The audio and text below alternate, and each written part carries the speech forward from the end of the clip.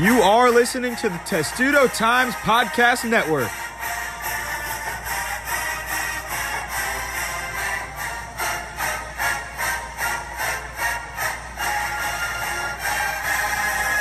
Hello and welcome to another Testudo Times podcast. I am your host, Dylan Spilko, with Testudo Times as a deputy editor. I am here with my co-host, Sam Ostry. It'll just be us on the call today. Lauren Rosh couldn't really show up today. She had some other managing editorial duties to take care of, so it'll just be us two talking about Maryland football today. So we have a lot to talk about. It was a very eventful week for Maryland football. Had a Friday night game against the then number 5 Iowa Hawkeyes. And Sam, it didn't really go as planned for Mike Locksley's squad on Friday in College Park. No, not even close to as planned. The line coming into the game it opened at Iowa, was favored by 4 points. They destroyed that spread. I mean, obviously it was a highly anticipated matchup. Maryland was playing a top 5 team in the country. There was a ton of hype around the game. It was one of the best atmospheres I've ever seen in College Park, if not the best. Very reminiscent of 2 years ago in 2019 when Penn State came to town and Maryland started the season 2-1. And the score wasn't as bad that night when it was 59-0 Penn State, but it was ugly for sure against Iowa, and we'll get into all the reasons why. But it was disappointing for the fans. Small steps. This program is to take small steps in the right direction, and it wasn't 59-0 like in Penn State against Penn State in 2019. But you know, as you were saying, 51-14, not really where you want to have it so far. But No. Yeah, so it was a great crowd, great atmosphere in College Park. It seems that the whiteouts and the blackouts, those kind of games aren't really working for Maryland so far. And it was basically another letdown. I mean, there was a lot of hype going into the game. Maryland was off to 4-0 start for the first time since 2016, first time in 5 years. Program looks like it's going in a good direction and swept its non-conference slate, and then they give out a dud. I mean, 51-14, 31 straight points in the second quarter. And something big to happen in that second quarter. Dante Demas obviously goes down with what looked to be a gruesome injury. He fumbled on a kickoff return. And at Tuesday's media, we obviously received news that he's going to be out for the rest of the 2021 season. And to say that has a negative impact on the offense would be an understatement, right? Absolutely. I mean, he is the heart and, like you can say, the heart and soul is Talia as the quarterback. But from off-field perspective, on the field, I mean, it was Dante Demas. He had been terrific this year. He was obviously Talia's number one option all year. He had 28 receptions for 507 yards and 3 touchdowns. That's second in the conference in total yards and yards per game. So he had obviously been terrific all year. Number one option, garnered the most attention from the defense, even with Rakim, who's another great receiver on the outside. So it's just a brutal blow. We were watching it. He was taken off the stretcher and he was saying, I'm coming back. And everyone hoped he came back. But then we saw that replay and it was just gruesome. His leg was completely twisted and we expected it would be very serious. And obviously it is, and he won't be playing the rest of the season. So it really can't be understated. And we'll get more of a picture as these games play out of how much this offense is going to miss him. But, I mean, he's the number one weapon. He was the number one playmaker. He was really a security blanket for Talia. When he just maybe something broke down, he knew, like, that was his guy he could throw the ball to. He would make a big catch. He would make a big play. And so it's a brutal loss for Maryland. Yeah, I feel like, you know, you talk about Dante being like a safety option for Talia, but he's more than that. He's so much more than that as a player. And as a receiver, I mean, he was so impactful on the field for Maryland through 4 games. He was averaging, I mean, even with the injury, after he went down, he ended with like 60-something yards. He's still averaging through 5 games over 100 yards per game. So, I mean, he'll end the season with about 507 yards, 28 catches, I believe it was, and 3 touchdowns. So, I mean, he ends the season. He was probably Maryland's best offensive player outside of Tagovailoa. But, you know, it brings up the question, should those guys be on the kick returns, be on the punt returns? Because injuries are a very real thing in football. There's something that happens every single game. There's always guys that go down. Football's obviously a very violent sport. And, like, is it a good way to help your team win if you're putting your number one wide receiver on kickoff returns? Because, I'd go with no. I mean, it's totally not worth it.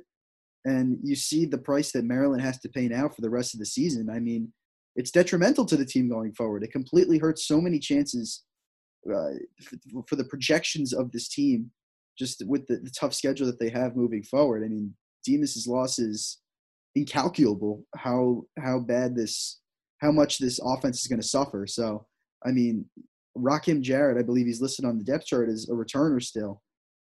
Is that something that you think is going to change in the future? Because I don't see it changing anytime soon, but I don't agree with it as a decision.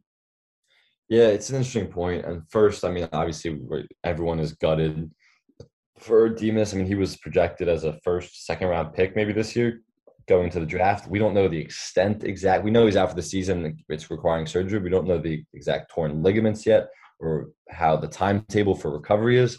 So obviously, everyone just hopes that he can be fine, hopefully recover around the NFL Combine, which is in March, and the draft in April, and it won't affect his draft stock too much, even though I'm sure it will a little bit.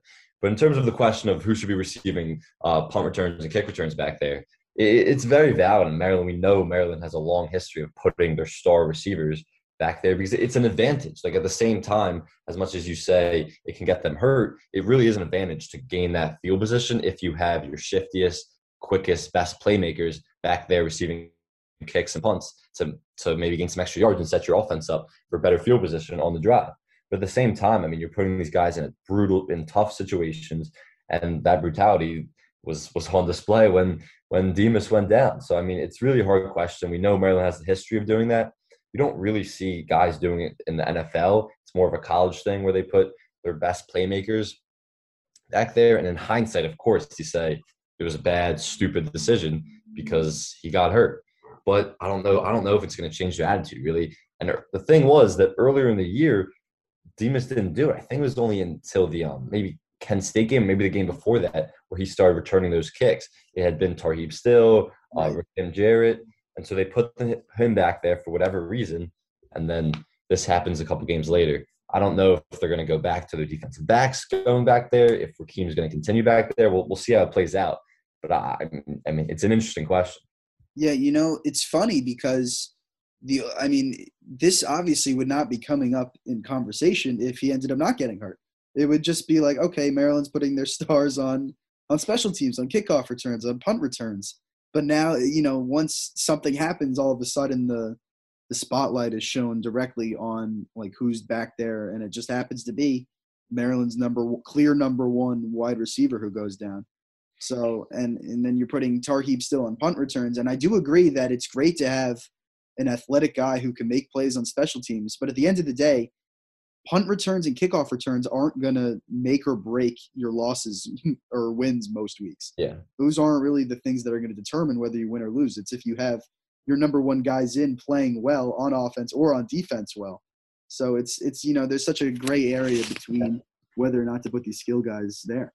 Yeah, and we would be naive to say that they're not having these same discussions in the coaching rooms. I mean, when they're making that decision, they're considering, all right, what's the risk here if he does get injured, if he does go down, not just for him and his career moving forward, but the team as well. And so they're weighing that risk reward. And obviously they made the decision that the reward outweighed the risk, and it didn't really work out that way. Maybe they regret it. Maybe they don't because they knew this was a possibility. But, I mean, it's only they can answer that question, but they're certainly having these conversations. It's not like these conversations just come up after the fact in the coaching staff meetings.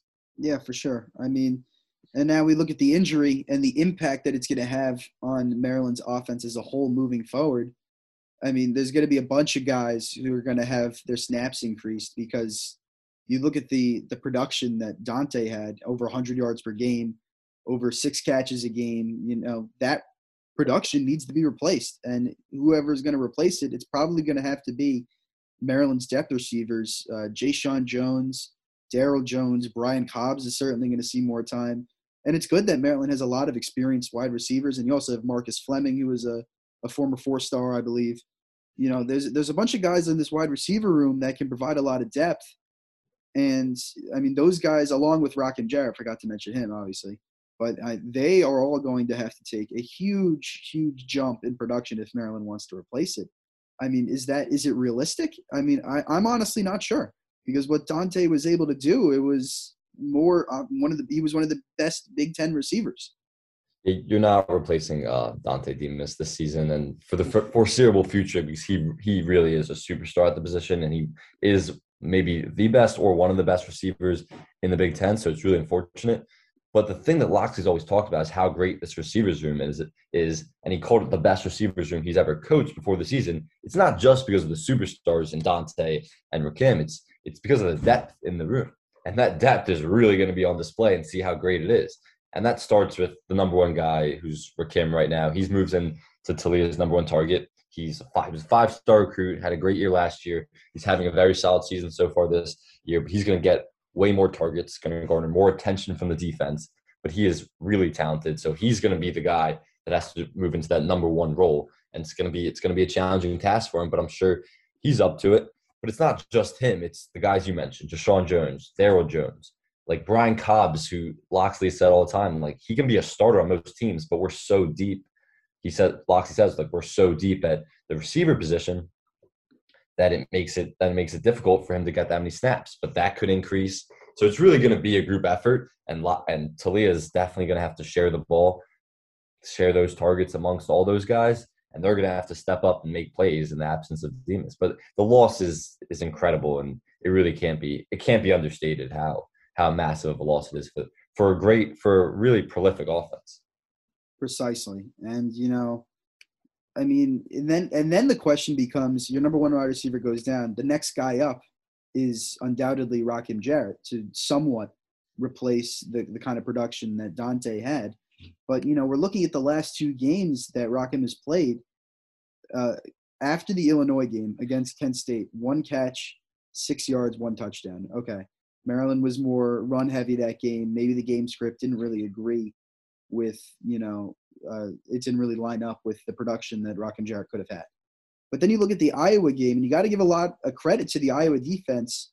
And Rakim Jarrett, once again, didn't really find any room. I mean, Dante found a lot of room when he was in that game early on. He had 4 catches for 61 yards. That's not, a fluke first quarter. We expected that from Dante. But that's what made him different. He was able to find room. But Rakim, on the other hand, against Iowa, had 4 catches for just 11 yards and 1 touchdown. And that 1 touchdown came in the third quarter when the game was already wrapped up, gift wrapped. Iowa was already, wanting the clock to run down. The game was already over. So the question now becomes, like, can Rakim be that guy? Because he is a former 5-star. You do expect him to step in. But realistically, is he a guy that can average over 75 yards per game and 6 catches per game? Well, there's no doubt based on his talent level that he has the capability of being a number one receiver in a great offense, because he was a 5-star recruit and he's been very solid up until this point. Like he certainly has that talent level, and he's going to be an NFL receiver, no doubt. But so he has had a few quiet games, but I think naturally his production is going to increase just because Taulia is going to be targeting him. I mean, without Demas there, that was Taulia's clear number one guy. Taulia and Demas had an unbelievable connection. It was clear on the field. It was clear off the field. Taulia says that was my brother. He was the only guy out there with Coach Loxley when Demas got injured. They had an unbelievable connection. But now the targets are going to increase across the board, and that starts with Rakim. So I think naturally his production will go up. He can't have those quiet games where he's only catching the ball a couple times and having under 50 yards receiving, because realistically the offense won't be able to be that productive if that's happening. So I think he's certainly capable of it, but Rakim talked about it yesterday. It's not just on him. It is going to be a team effort from the whole receiver group. And another guy is Tayon Fleet-Davis and the tight ends too, because those guys are going to have to step up. Tayon Fleet-Davis, obviously the running back, he's become a good pass catcher. Chig, the tight end, has become a better pass catcher, especially in the red zone. So those guys are going to have to step up too. And it's really going to be a group effort, because that's how you replace. It's not one next man up mentality. It's a whole team and a whole unit needs to have that next man up mentality. Yeah, and you read my mind. I was about to ask about, Maryland's tight end duo. They were actually pretty solid against Iowa, considering how poorly Maryland played in general on offense. Just 157 passing yards in total, but Chigoziem Okonkwo and Corey Dyches, they both had solid games. So, I mean, they were probably going to get some of their target share pushed up moving forward. But I mean, them and Tayon Fleet-Davis, they're certainly going to get more looks in the passing game. I mean, why not? If your And guy goes Dylan, down. maybe like this, I guess I can pose this question to you, but maybe even they're gonna have more of a run pass balance too, because Talia threw the ball a lot Right. last game. Obviously, that was because they were down, but maybe Taylor Davis is clearly the number one back. Maybe they might try to go to a more run pass heavy offense. I mean, I do you know think it's noted? like Loxley is interesting in a way because Maryland doesn't really have an offensive identity of pass heavy or run heavy, because in the first three games of the season, Maryland was run until you can't run anymore. Mm-hmm. And I mean, that does have to do, obviously, playing Howard when you're up 60 something points. It's easy to just say, okay, we're going to run it 3 straight times. And the run to pass ratio was very much favored in the run game. But they ran the ball more against West Virginia. They came out with a win there, 30-24 on September 4th. And then against Illinois, the passing game kind of faltered again, but they did run the ball. I mean, more than they did against Iowa, and that's not that hard to do considering against Iowa they had just 17 total rush attempts for under 100 yards. Both are season lows. Tayon Fleet-Davis didn't really get a chance to do much against Iowa, only had 3 carries for 20 yards. And, above him, Colby McDonald led the way with 5 carries, 23 yards when the game was out of reach. And then Talia had 4. He took the ball 4 times for 24 yards. So it was, I mean, obviously when you give up 31 points in the second quarter in the span, I don't know what it was, like 8 minutes, it's hard to kind of find that balance. But yeah, something like that. It's kind of hard to find that balance to go back to the running game. But, if Maryland does want to succeed, every good team has a balanced attack. There are rarely teams in college football that are just going to either air it out or just, pound it on the ground. You got to have a very serviceable running game and ground game. Running game and ground game. Running game and passing game. So it's tough. It's tough for Maryland to find that. And it was interesting because going to the game, we knew Iowa had one of the best defenses in the country, but maybe the best secondary in the country. So you would think, all right, early they would try to establish the ground game. They were up 7-3 after the first quarter. They never really established that ground game. They kept passing the ball, and obviously when you go down big, you have no choice but to throw the ball, which led to a bunch of Talia interceptions, which we'll get to. But the point is that they never really established that ground game against a great defense all around, but one where their specialty was their secondary. And then on the flip side, Iowa is a team that just pounded the ball, and Maryland's backbone of their defense is their secondary. But they were throwing the ball like crazy all over Maryland, and they were more of a pass-heavy offense than Maryland than they usually were, because they usually like to run the ball. So it wasn't really what we were expecting from either side in terms of the game planning, but it worked out for one team and not so much the other. So yeah, you got to give a lot of credit to that Iowa team. I mean, Spencer Petras had his best game of the season by far, and I mean they just seemed to have great play calling all over the field. He went 21 for 30, 3 touchdowns. But if you look at, Maryland's defense that game, they were just put in such bad positions on the field because Maryland just immediately went, okay, we're down. It was like 17-7. It was after Dante got hurt. They were just, okay, we're down by double digits. We got to go to a pass heavy game. And it kind of seemed desperate. I don't know. It kind of seemed like they forced their own hand to go into a game where they felt like they had to catch up by throwing. And, I mean, Talia said that at press. He said, look, I was playing too much the scoreboard. I was making bad decisions, and that was something that we haven't seen through the first 4 games of the season. But, the play calling, it's got to start going into somewhat of question because – I mean, those picks and those amazing drives that they had with the field position that they started with, Iowa did. I mean, that's what changed the game ultimately. That's what broke it open. So I don't know. Maybe if Maryland committed to the run more when they were down 17-7, because that's just like right before where all those turnovers happened. It just seemed to kind of snowball on top of each other. But yeah, it was tough. It was really tough for Maryland to bounce back after looking up at the scoreboard. You were up 7-3, and then all of a sudden you're down 24-7. The game was lost in the second quarter. Yeah, and then and a big reason why to transition into the reason why they were down that big and what went wrong in that collapse of a 31-0 second quarter in favor of Iowa, we can start with discipline issues. I mean, this team we've been talking all year since training camp, since the end of last year. Loxley has, everyone has, about this team needs to be more disciplined.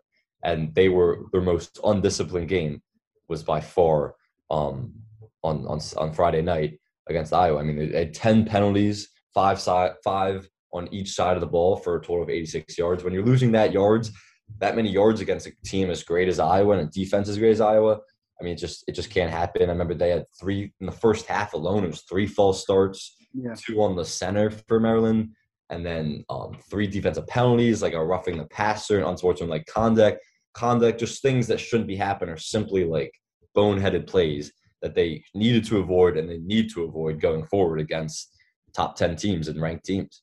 Yeah, there's just that, I mentioned it before, but that snowball effect, it seemed to kind of seep in. It was clearly in the offense where like it went from bad to worse with all those interceptions. But then on the defensive side, during that run, it just seemed like Maryland couldn't get a stop when Iowa was in Maryland's territory. And you said it, 10 penalties for 86 yards against the top 5 team in the nation. I mean, how are you supposed to come away with a win in that one? You're not going to. It's as simple as that. And it's so interesting because, I mean, it's all Loxley has talked about since the preseason. We can't beat ourselves. We can't shoot ourselves in the foot with these penalties. But, the irony is that's exactly what they're doing. That is exactly what they did against Iowa. And Iowa is a team that's not going to let you hang around like an Illinois or like a Kent State early on. They just completely took it to Maryland. They executed perfectly. And, man, is that program good. They are set up well on the defensive side of the ball. I mean, Riley Moss, I think in that secondary, he's a stud. He's a future NFL guy. I mean, they got absolute playmakers all over the field. And they brought it to Maryland, and you have to give them a ton of credit for what they were able to do to stunt Maryland's momentum. Yeah, and that they certainly do have a ton of NFL guys all over that defense. But like aside from that, they're so well coached in that. Remember, we were talking about how undisciplined Maryland was. Iowa is incredibly disciplined. I mean, they're not going to give you an advantage in that regard. And Maryland completely gave Iowa that advantage. I mean, the penalties are inexcusable. Like, I don't know the solutions to it. I don't even know how you coach at this point. Like, you're continuing to preach it. Like, what do you do about those discipline issues when it comes to penalties? Because they're not like a super young team. They have some young guys on each side of the ball, but they're not like a super young team. And some of these guys giving the penalties have been there for 1, 2, 3 years even. So, I mean, they're head-scratching plays. They're inexcusable. And they really, like, if they're going to ever knock off or compete against a ranked team, then that's what needs to be cleaned up first and foremost. Yeah, and I guess we can talk about Taulia a little because I don't think we specifically touched on him yet. I mean, easily, far and wide the worst game of his season, possibly of his Maryland career. 16 of 29, 157 yards, 2 passing touchdowns, 5 interceptions. I mean, that is just such a glaring number for interceptions, and then he added 4 rushes for 24 yards. His decision-making was all over the place. His throws were all over the place, and once again, Iowa's defense might be the best in the nation in the secondary. They were giving him a ton of different looks, but it just shows how far this Maryland team is from really competing with Big Ten's big boys. I mean, it's going to be really tough for Maryland to compete with these guys if they keep giving out these performances. But obviously, a good portion of the blame for that game has got to go on Taulia. Despite what he's done through the first 4 games, you got to just hope that he bounces back for an upcoming game against Ohio State, because if he delivers a similar performance to that, I mean, you're going to get a similar scoreline when all is said and done in Columbus.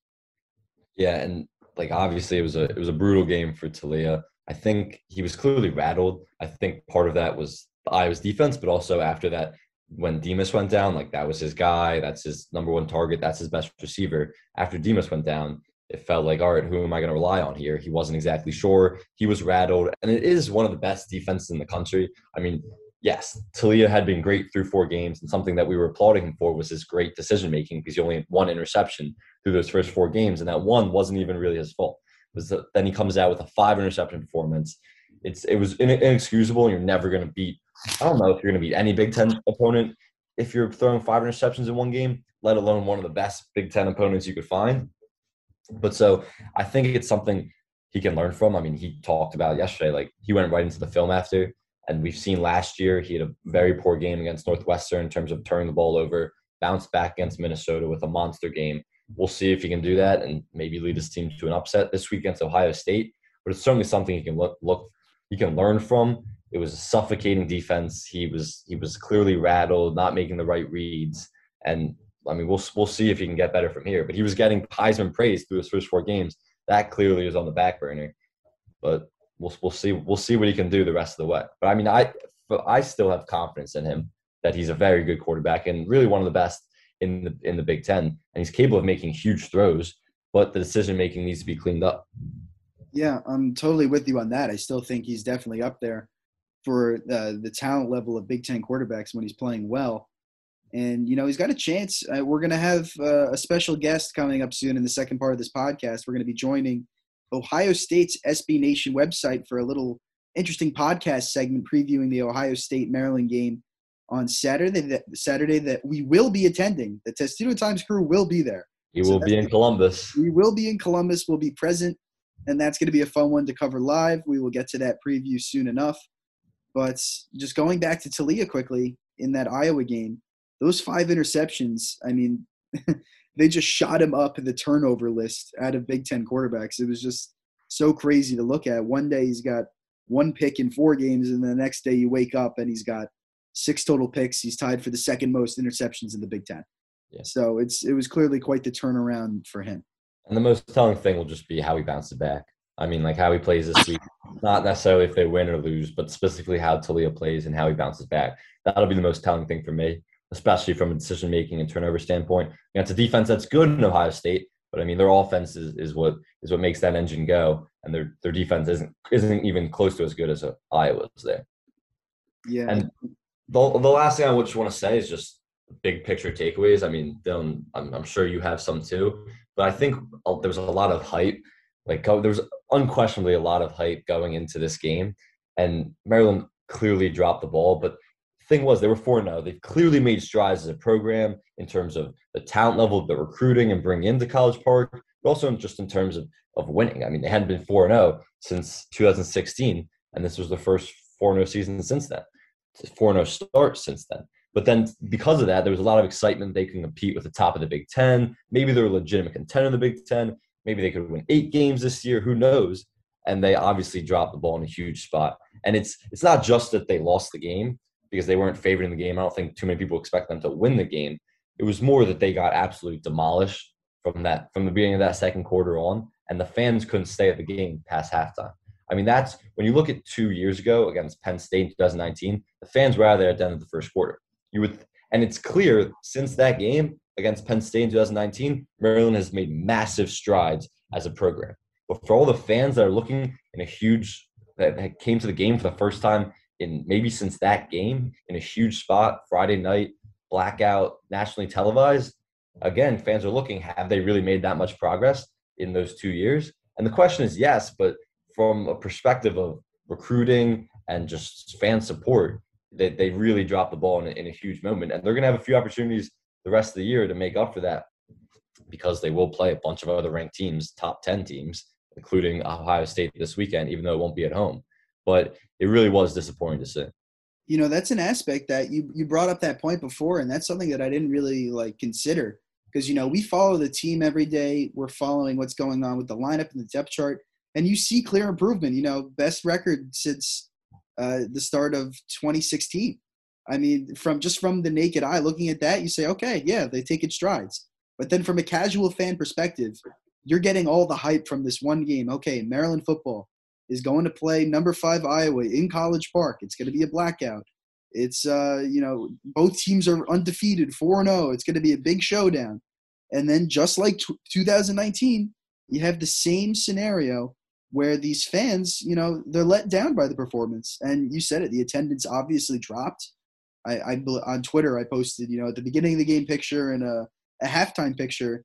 And it's like, over 60% of the student section. Probably more. Probably like 70 or 80. So it's frustrating from just a bird's eye view perspective of what the fans think of the program. But, to take strides, you need to simply win, just the eye test game.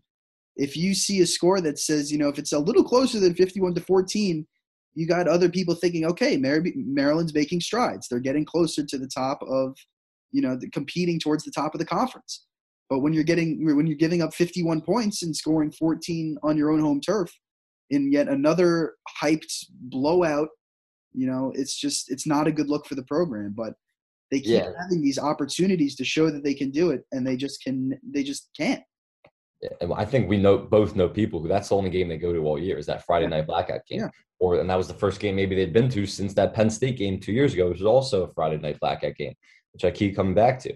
And Maryland had the chance, and everyone left at halftime thinking, when's basketball season? Like that's what people were saying after that game. And so, I mean, it's disappointing, but hopefully they have other chances. But those people don't realize the strides they've made. They just look at those big moments, and continuously they've come up short.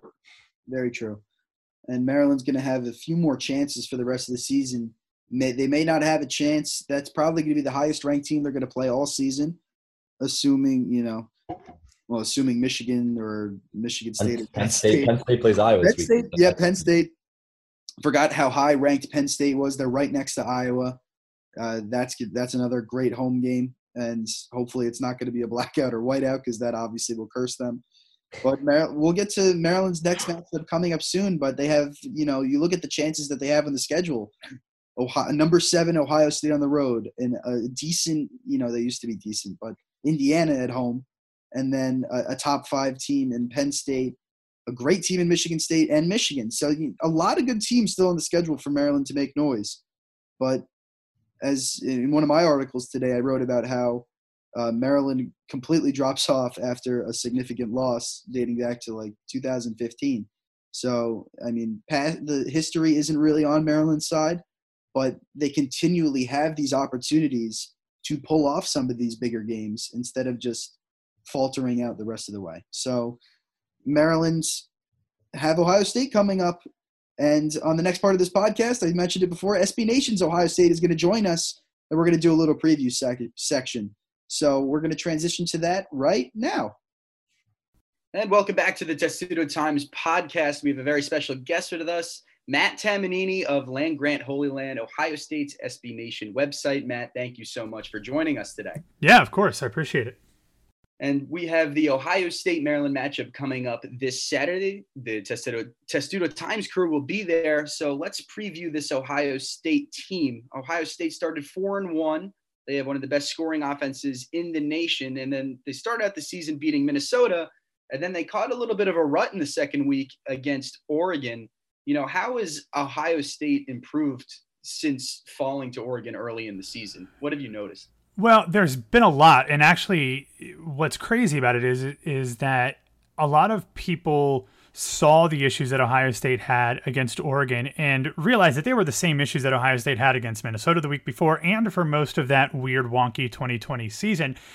And because of that, because these weren't necessarily new issues specifically on the defense in terms of only playing one set type of coverage, a single high safety, press man coverage, not doing a lot of blitzing, not doing a lot of disguising coverages, we just assumed that when Ryan Day, the head coach, after the game said that he was going to be making substantive changes, that was just something that coaches say after bad losses.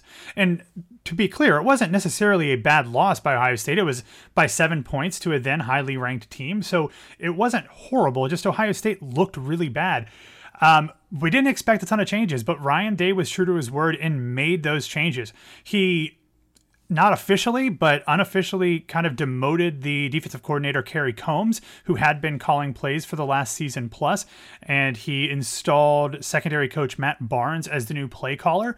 That was a little rocky in the first game against Tulsa, but if you kind of paid attention to what he was doing differently in terms of kind of mixing up some coverages and not playing one set thing, saw a little bit more cover two, saw some more blitzing. Even though Ohio State gave up more points than they probably would have wanted to Tulsa, you were able to see that there was a little bit of different of a philosophy in that game. And since then, against admittedly one of the worst teams in college football in Akron, and then against Rutgers, who is not one of the stronger offenses in the Big Ten, the defense has looked remarkably better.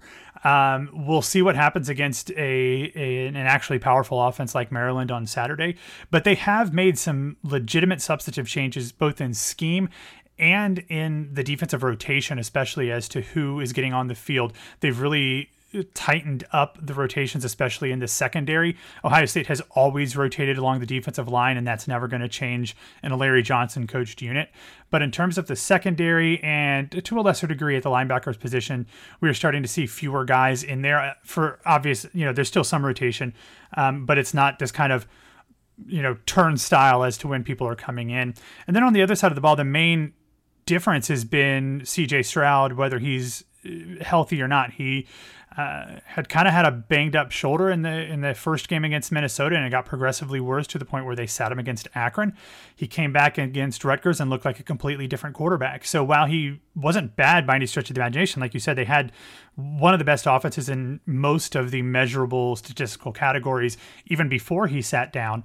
But just from the eye test, he looked like a much more confident, much more accurate, much more complete quarterback after he took a week off.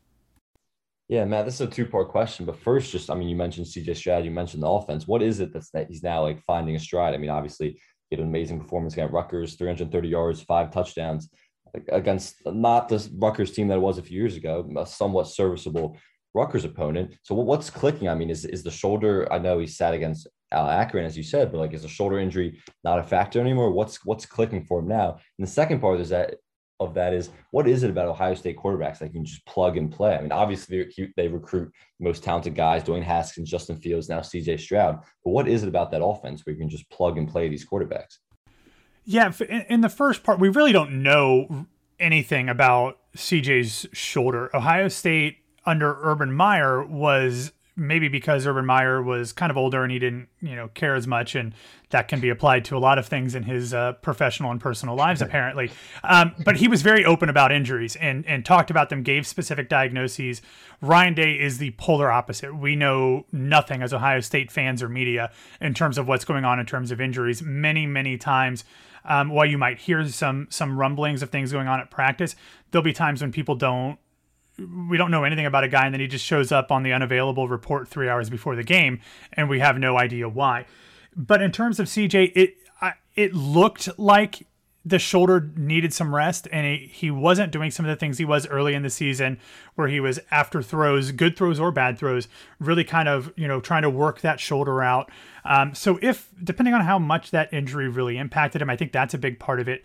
But the big difference is, I thought, from the Rutgers game was the play calling from Ryan Day. Ryan Day, the head coach, is the offensive play caller as well.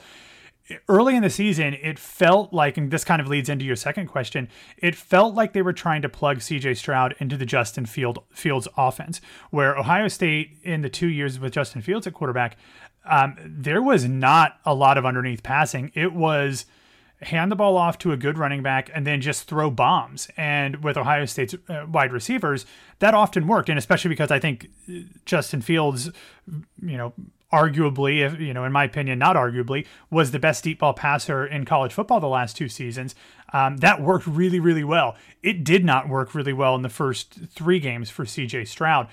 In the game against Rutgers, and perhaps that has something to do with Rutgers' scheme, and especially because Greg Schiano, the head coach of Rutgers, is the former defensive coordinator at Ohio State. But they went more with the Dwayne Haskins offense, which was a lot more mesh routes underneath, a lot of short, quick passes, a lot more slants, get the ball out of the quarterback's hands and let the wide receivers kind of do their thing. I hope that that's the offense that we continue to see. That's what we've kind of been calling for from actually last spring. So I think that has a lot to do with it, but it was much more about play calling and that shoulder being healthy. And I think those 2 things combine to perhaps the most important thing is that for the first time as the starter, CJ Stroud looked confident. And whether that was his confidence in being able to throw a ball and make that tough throw to a wide receiver who might not be completely open, that was different. He looked like he was trusting his reads a lot more, and maybe that has something to do with the fact that he felt like his shoulder was healthy. But being healthy, the play calling, the confidence, I think that those are three things that if you have those clicking, you're going to be a really good quarterback, especially if you're as highly recruited as CJ Stroud is. And then in terms of plug and play, I mean, obviously Ohio State is one of the best recruiting teams in the country, but I also think it speaks really, really well about how great of a quarterback developer Ryan Day is. That's his thing. He's always been a quarterbacks coach, whether that was in the NFL or in college, working with Chip Kelly at both levels. He's just a guy who was a former college quarterback who knows how to get the most out of his quarterbacks. And that was not something that we saw under Urban Meyer. I think, especially after Ohio State won the national championship in the 2014 season, Urban Meyer just kind of like forgot what made him Urban Meyer and made him, a Hall of Fame coach. So it's been really nice to see Ryan Day be able to not only to develop quarterbacks and other offensive personnel, but specifically quarterbacks, and to build an offense around what they do best. Ryan Day came in as the offensive coordinator with JT Barrett, then went to Dwayne Haskins, then went to Justin Fields, and now with CJ Stroud. Those are four very, very different guys. But he's been able to kind of build offenses around each of them that would allow them to do the things that they do best. So obviously recruiting is always a big deal in college football, but even more so, I think it has to do with the really fantastic coaching of Ryan Day and his staff. And Matt, we already talked about the CJ Stroud and how effective that he's been this season, but what can you tell us about Ohio State's run game? Because they're averaging over 219 rushing yards per game through 5 games so far. Is that sort of an underrated aspect of this team, or is it just as effective as the passing offense and it's just as noticed? I don't know if it's just as noticed. It's more important, and I'm going to say this now, and your fans, I've kind of hinted around this in some articles, but your listeners will hear me say this first on a podcast. I think TreVeyon Henderson is going to leave Ohio State as the best running back in Ohio State history, and at least of the 21st century. I mean, he kind of has a lot of the skills of a Maurice Clarett, of Ezekiel Elliott, of J.K. Dobbins, the best 3 running backs, in my opinion, since the turn of the century. And he's got a little bit of each of them. He came in as the number 1 running back in the class, so expectations were really high already for him. But he's come in as a true freshman and really kind of grabbed a hold of that starting spot. And he's at the point now where he's going to just continue to be getting the bulk of those carries. He didn't really run the ball at all against Oregon, and I think that was because early in the season they wanted to lean on guys that they had a little bit more familiarity with. Despite that, he's averaging over 100 yards per game. He broke the single game freshman rushing record, breaking a record that was set by Archie Griffin back in the late 70s, mid 70s actually. He's averaging almost 9.5 yards per carry. So I think what this is really about is TreVeyon Henderson is really, really good and can do a little bit of everything. And Ryan Day all offensive coaches want to talk about balance, but it is really something that they try to achieve in this offense, because when you can, really pin your ears back as a defense and know that they're going to throw the ball 3/4 of the time or more, you can really start to get some pressure on them. To have a guy like TreVeyon Henderson, who is capable of breaking things at any point, really can kind of keep a defense honest. And a lot of people expected him to be great. I don't know how many people expected him to be great this early in the season, but he's got there. I mean, he's 4th in the conference in rushing plays of 10 yards or more, 2nd in 20 yards or more, and leads the conference with 6 rushes of 30 yards or more. And he's got 2 for 40 and 2 for 50. So he can break a play, and that just really changes the dynamic of an offense, especially when you're still trying to break in a first-time starting quarterback. Man, I want to go to the defense side of the ball for Ohio State. Obviously, a young Ohio State defense. What are their weaknesses? What are their strengths? I mean, what parts will Maryland look to exploit offensively? And also, can you talk about Denzel Burke? I mean, he has 6 pass breakups and 1 interception, which was that pick 6 against Rutgers last week, through 5 games. So, I mean, can you talk about him? And obviously, you would think that he's going to draw the matchup of Raheem Jarrett for Maryland in the absence of Dante Demas. So can you just talk about him and this Ohio State defense as a whole and how they've progressed? Yeah, I mean, I think at this point, when you're asking about the strengths and weaknesses of Ohio State's defense, the answer is the same for both the strengths and the weaknesses, and that's everything. Like, Ohio State's got this weird thing where nothing is great on their defense at this point. Even the stuff that going into the season we thought it would be, but things have gotten better in the worst parts. So nothing is horrible anymore, like we thought it might be at the beginning of the season. So it's kind of leveled out there in the middle. Like I would say Ohio State's like, a decent defense, but not a good one and not a horrible one. And a lot of that honestly has to do with the progression of Denzel Burke. Coming into the season, Ohio State really did not have Ohio State fans didn't have a lot of faith in the secondary, and that was put to the test in the, I can't remember now if it was Minnesota or Oregon, but starting safety Josh Proctor went out with a season-ending injury, and it was just like, well, shit, here we are again. Ohio State had one of the worst passing defenses in the country last year, like literally, like I think it was 124 or 126 or something in the country. But Denzel Burke stepped up in the season opener because both of the starting cornerbacks, Sevyn Banks and Cam Brown, were injured. And so they're like, all right, true freshman, highly recruited, but true freshman, you're going to get the start. And he has not only grabbed a hold of a starting spot at corner, he's grabbed on, like you said, to the number one spot at cornerback. And that's something that we aren't used to seeing as Ohio State fans because of the history of Ohio State defensive backs, especially at the cornerback position, where it seems like every starter at Ohio State ends up getting drafted in the first round in the NFL draft. You don't see a lot of young guys starting that early, but he has just been a guy who has grown and grown each week. It hasn't necessarily been perfect. He's had his share of penalties. He's gotten burnt at times, but like you said, he's athletic and he's getting in there and he's breaking up passes. He did have that pick six against Rutgers, which was the easiest pick six that anybody is ever going to have. But it still counts. And he's had a couple other where he very well could have. I think he had another interception against Akron that was called back because of a penalty. So he's really kind of surprised a lot of folks. He's athletic. He's quick. And because he actually played wide receiver in high school, and Ohio State knew that they wanted to transition him to a DB, he really kind of understands route running. He understands what wide receiver is going to do when the ball is coming, so he can read their eyes, read their hands, read their body positions.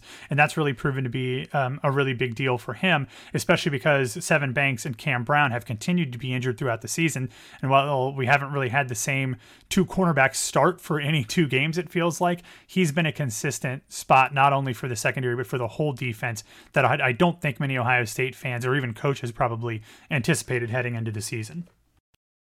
And then looking at Ohio State from, a bigger picture perspective, after Maryland, they got Indiana, Penn State, Nebraska, Purdue, Michigan State, Michigan. So a few ranked teams in there, a few solid Big Ten teams. Just overall, where do you project this Ohio State team finishing within the Big Ten East? And they are the odds-on favorite to win the Big Ten championship, but do you think that they can get that done? I mean, I think they can. I'm certainly not going to put money on it at this point. I would love to see, or I would love to answer that question with a little bit more clarity after October 30th when they play Penn State, because I think I would like to give them some time to really solidify all of these changes that I mentioned earlier in the defense, and I would like to see them against one of the best defensives in the country in Penn State. Obviously, if you ask me after Penn State, and I'll know the answer as to who won that game, and that'll color things a lot.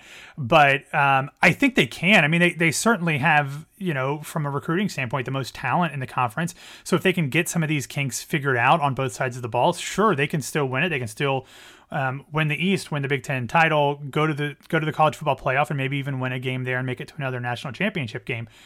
But I would not be surprised if they drop another game, especially, when you've got three other top 11 teams in the country that are in the Big Ten East. They can certainly drop one of those games. Please don't let it be against Michigan if they do. But, I think it's possible. Like I said, I don't know that I would bet on it at this point. But if they get through Maryland, then have their off week, and, I guess they're going to have to get it the best shot from an Indiana team who's looked shockingly bad this year. But if they can make it to Penn State without having a loss, I would feel much more comfortable about understanding who this team is and what they're capable of after I see them against that Penn State squad. All right, and I guess we'll go into our favorite part of the show, our score predictions. Our score predictions are they're wonderful, they're great, they're always accurate, right? So I said on your podcast that I think Maryland falls 45-17, but Matt, you had a closer prediction along with Sam. Yeah, I don't exactly remember what it was, to be honest with you, but I think it was something in that low 40s range for Ohio State, and something around the 3 to 4 touchdown range for Maryland. I could see Ohio State giving up some big plays on defense, but also I could see Ohio State, if they ever did get up by 3 or 4 touchdowns, maybe pulling their foot off the gas on defense, and even Maryland could score some points that way. I don't know that that's what I would actually anticipate. I think Maryland's going to be able to score and at least move the ball throughout the entire game. But if I had to put a specific number on it, because I don't remember what I said on my show, I would probably go 45 to 24, which I guess would put it right on the spread there. So I'll cop out and go with a push on the spread. And I have a very similar score prediction that I gave on your show, and I haven't been close to right once this season, but I think this seems about right. I'm going to say 45-27 in Ohio State's favor. Maryland's going to compete because it's really important they do, for the fans, for everyone that has their eyes on them. But I think Ohio State is ways better than them, and they're not even close to their level from a talent perspective, from a coaching perspective. So Ohio State's going to win easily, but Maryland covers the 21, 45-27. All right, Matt, go ahead. What were you going to say? No, I like it. I mean, I think that's a very logical, a logical option. Yeah. It's definitely going to be a close game. Going to be a great game on Saturday. And I guess we can close this off. Matt, you can plug in any kind of info about your website and personally. Yeah, you can find us at landgrantholyland.com, one of the weirder names in all of SB Nation, I admit. Especially during the game, if you want to see how Ohio State fans are reacting during the game, I'll be tweeting from at landgrant33, or you can find me, my personal account, at BWWMatt. All right, Matt, thank you so much for joining us, and thank you for, giving your insight on Ohio State. Thanks Anytime. a lot, Matt. Yep. Thank you so much for listening to the Testudo Times podcast. We had a great time this week with SB Nation's Ohio State site and looking over the Iowa game. Next week, we'll have all of our thoughts from visiting Ohio State, and we will get to you with all the information from that game. So thank you for listening to another Testudo Times podcast, and we will record it next week.